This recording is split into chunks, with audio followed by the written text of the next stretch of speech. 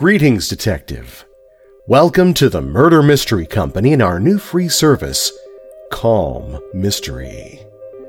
We know that many of you need that calm and centered moment, but meditation isn't necessarily your thing. If you're a mystery lover, a crime fan, and could use a break, you've come to the right place. It sure is a suspenseful world out there, but I have good news for you. In this world, the only suspense will come from the world's best writers. For the next few minutes, we're going to close the door on the outside world. First, find a comfortable chair, sofa, or bed. Take a moment to just relax into that spot. Let your body sink in, slowly releasing the day's tension. Just relax. You've earned this time. You need this time for you. Your body will thank you. Now let's take a moment to clear your mind. I want you to focus on two things: my voice and your breathing. Take a deep breath in through your nose. Let it out slowly through your mouth. Now the same thing, but let's breathe on my count. 3 counts in and 4 counts out. Breathe in. 1, 2, 3. Now out. 1, 2, 3, 4. As we do this, you're going to slowly relax more and be perfectly ready for tonight's dastardly tale.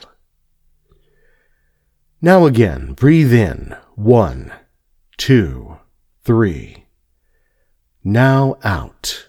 1, 2, 3, 4. One more time, breathing out the last bit of stress. Breathe in. 1, 2, 3. Now out. 1, 2, 3, 4. Excellent. Tonight's tale of mystery, intrigue, and murder is truly spine-tingling. American Immersion Theater presents Calm Mysteries, read by Perry F. Bruns. The man glanced around his shop. "How about a nice big slice of cheesecake? I know he likes that." "Perfect," she said. "He loves it."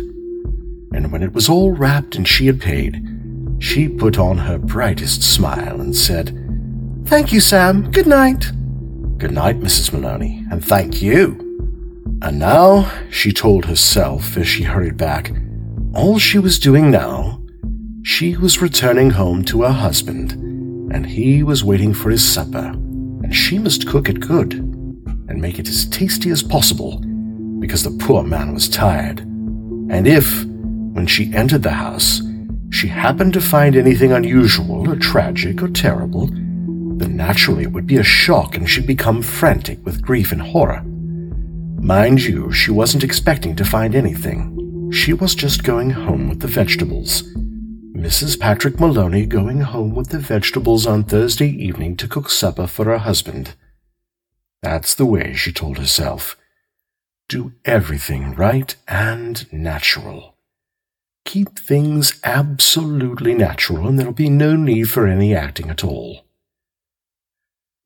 Therefore, when she entered the kitchen by the back door, she was humming a little tune to herself and smiling.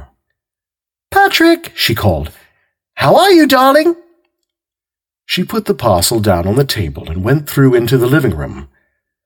And when she saw him lying there on the floor with his legs doubled up and one arm twisted back underneath his body, it really was rather a shock. All the old love and longing for him welled up inside her, and she ran over to him, knelt down beside him, and began to cry her heart out. It was easy. No acting was necessary. A few minutes later, she got up and went to the phone. She knew the number of the police station, and when the man at the other end answered, she cried to him, "Quick! Come quick! Patrick's dead!" "Who's speaking?" "Mrs. Maloney! Mrs. Patrick Maloney!" "You mean Patrick Maloney's dead?" "I think so," she sobbed. "He's lying on the floor and I think he's dead." "Be right over," the man said. The car came very quickly, and when she opened the front door, 2 policemen walked in. She knew them both. She knew nearly all the men at that precinct, and she fell right into a chair and went over to join the other one, who was called O'Malley, kneeling by the body. "Is he dead?" she cried. "I'm afraid he is. What happened?" Briefly, she told her story about going out to the grocer and coming back to find him on the floor. While she was talking, crying and talking, Noonan discovered a small patch of congealed blood on the dead man's head. He showed it to O'Malley, got up at once and hurried to the phone. Soon, other men began to come into the house. First a doctor, then 2 detectives, one of whom she knew by name. Later, a police photographer arrived and took pictures, and a man who knew about fingerprints. There was a great deal of whispering and muttering beside the corpse, and the detectives kept asking her a lot of questions, but they always treated her kindly. She told her story again, this time right from the beginning, when Patrick had come in, and she was sewing, and he was tired, so tired he hadn't wanted to go out for supper. She told how she'd put the meat in the oven. "It's there now, cooking," and how she'd stepped out to the grocer for vegetables and came back to find him lying on the floor. "Which grocer?" one of the detectives asked. She told him, and he turned and whispered something to the other detective, who immediately went outside into the street. In 15 minutes he was back with a page of notes. There was more whispering, and through her sobbing she heard a few of the whispered phrases. "Acted quite normal, very cheerful, wanted to give him a good supper, peas, cheesecake, impossible that she..." Thank you, detectives, for listening to tonight's Calm Mystery by the Murder Mystery Company. I'm Perry F. Bruns. Would you like to show somebody you care? Is there a mystery fan in your life? Couldn't they use a quiet moment and a great story? I'm doing personal stories of 20 minutes or less.